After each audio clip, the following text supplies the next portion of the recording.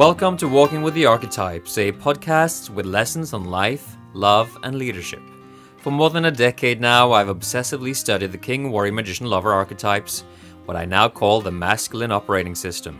And in this podcast, I will reveal their secrets.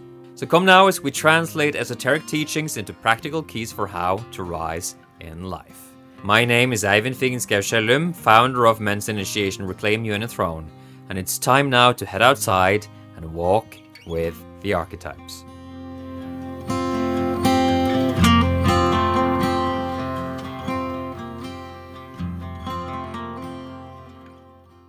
Okay, it is time for another Walking with the Archetypes. Thank you for coming. And again, I'm out walking in the woods. This is hardly a surprise to you by now. And it's been a very intense 24 hours, maybe even 48 hours. For those of you who are in the markets, tracking everything that's been happening with the GameStop stock and also the supposed silver squeeze, I've been in that game for the last two days or so, and it's been quite a ride. And I will certainly address this more in a future episode. For all of this, these shenanigans in the marketplace are related to the archetype of the magician, who these days is being expressed in the world mainly through these kinds of financial trickeries and trickeries with language and marketing and propaganda and all these things in the dark aspect. And we could think of that as a sort of dark magic. And I look forward to having a deeper inquiry into that in a near episode and near into the future. But I had my first episode of real fire yesterday. Maybe I blew some of you out, or maybe scared some of you away. I don't think so though, because I think you're with me on this inquiry around the importance of having a clear stand in the world, having clear values, knowing what we're willing to protect, what we're willing to sacrifice for. These are conversations related, of course, to the warrior archetype. And in my work over the last year or so, I have taken the work around the warrior and the lover archetype a notch deeper into the more primal, instinctual parts of our psyche that I call the creature and the child.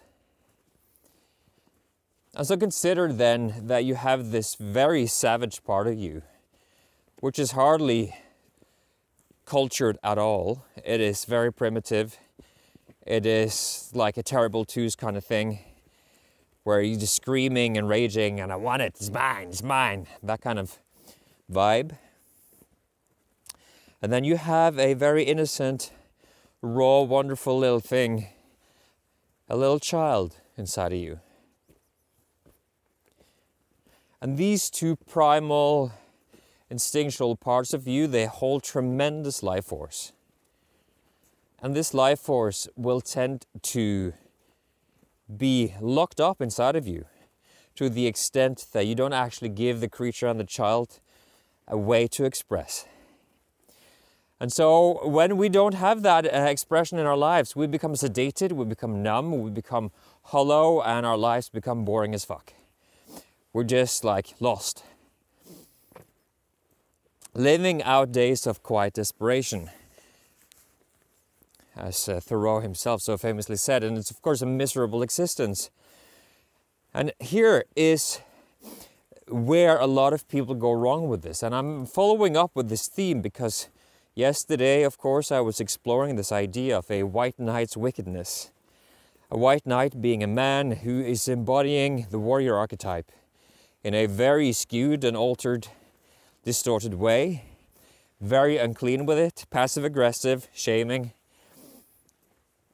because he hasn't integrated that raw, savage part of him. Call that the red knight. But when you go all the way down to the very childlike expressions inside of you, where there's hardly any cultural conditioning at all, it's merely a creature. Savage, fierce, mine. Eat, fuck, take, kill. Of course, this is the kind of force that our culture, our politically correct, wimpy little culture, doesn't like. This challenge with this, though, and listen to this, I think you'll like this, is that unless you actually integrate the creature, find a way to be with that primal instinctual energy in you, that child part of you will be desperately exposed.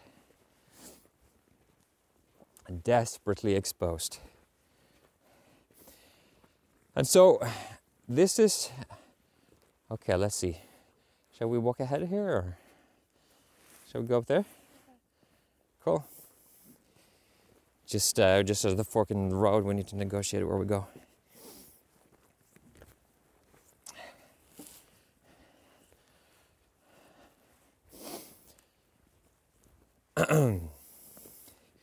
So imagine then someone who's feeling very vulnerable in life, very sensitive, very empathetic, and a lot of you listening are probably seeing yourself in that description. I am quite a lot like that myself. I'm sensitive, I'm empathetic, and I'm also powerful. Because that's my stand. But a lot of people don't want to go there.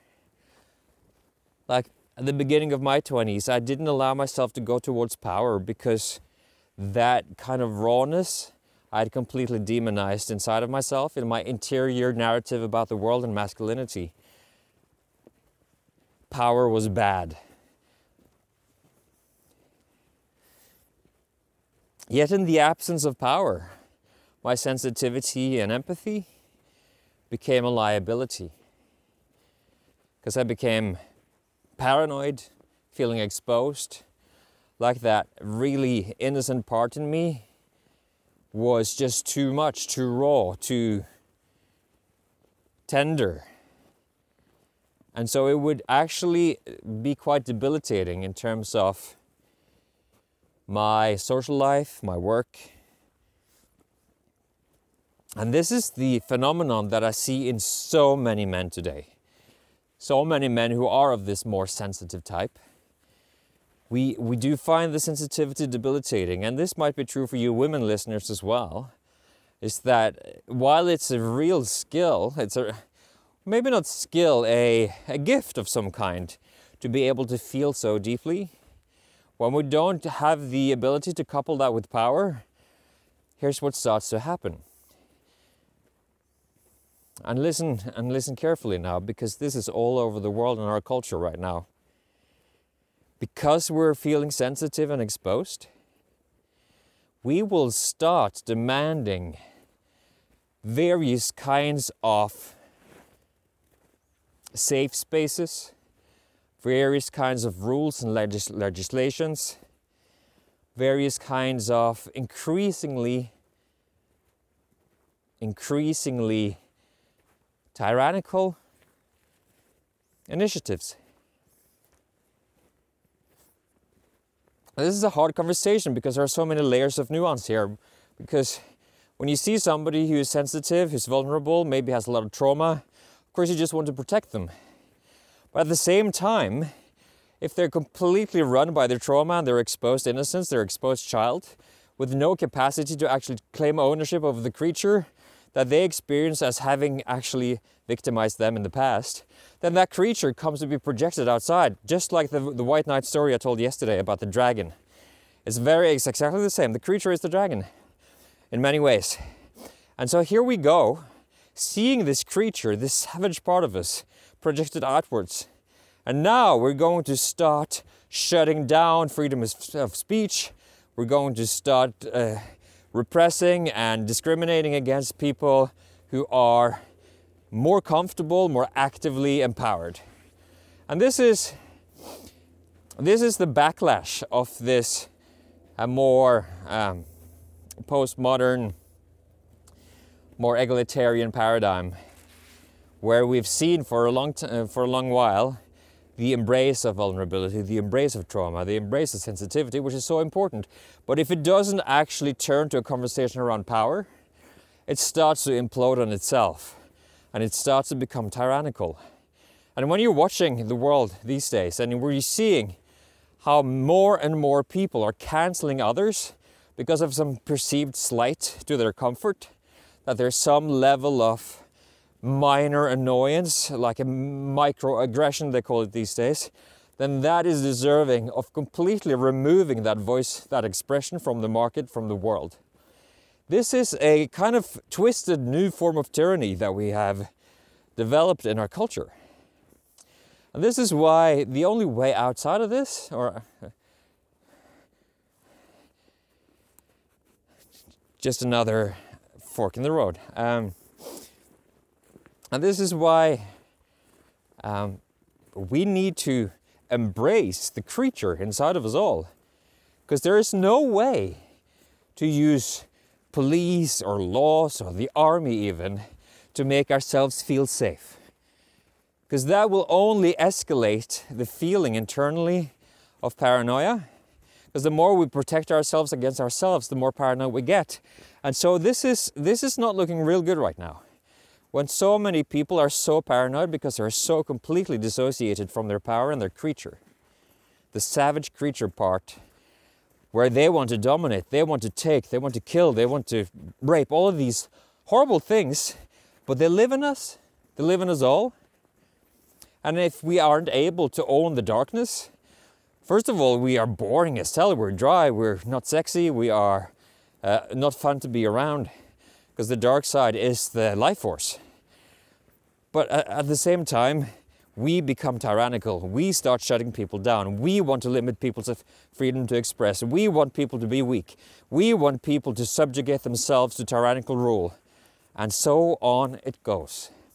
This is why the teaching around the creature and the child, as a precursor to the teaching around the warrior and the lover archetype, is so important.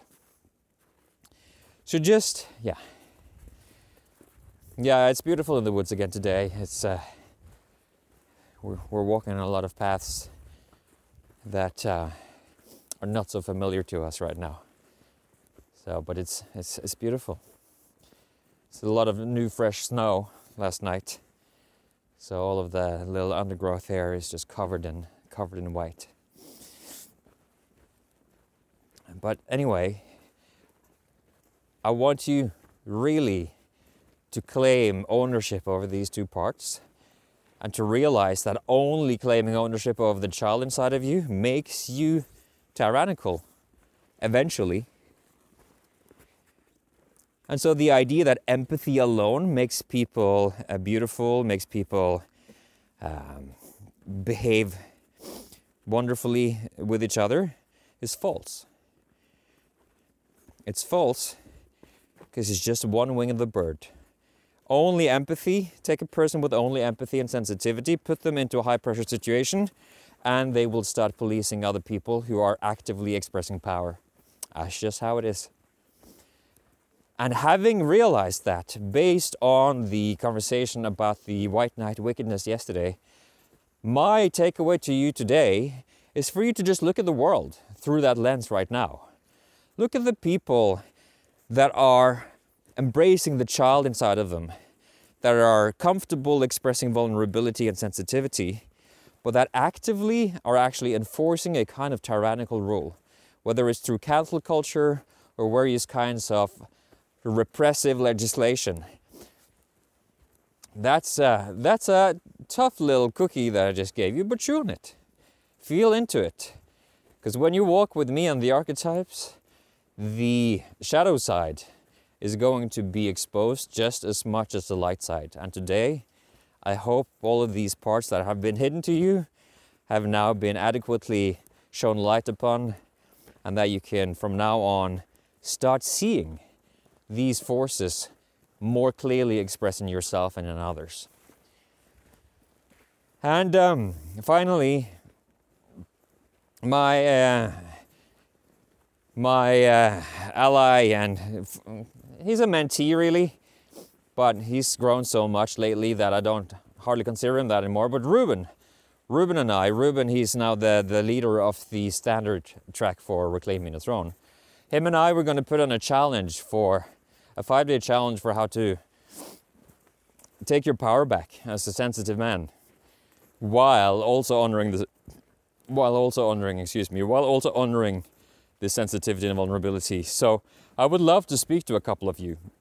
So go to the help desk on innerthrone.com, send a message to the help desk, and just give it the title, I want to take my power back. And then I'll set up a 30-minute conversation with you to just understand a little better your needs.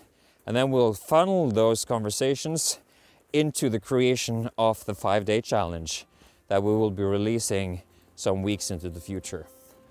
So that's what I have for you today. Thank you for coming with me, for walking with me and the archetypes. And Michelle is a silent presence on the show again today. And it's been a pleasure to have you. Hope you have a fantastic day. Take good care of yourself. Stay strong, stay open, and I'll see you again tomorrow. Bye. Thank you for joining me on today's Walking with the Archetypes. It's been a real pleasure to spend this time with you. And don't forget, you're invited to come walk with me every weekday, Monday through Friday.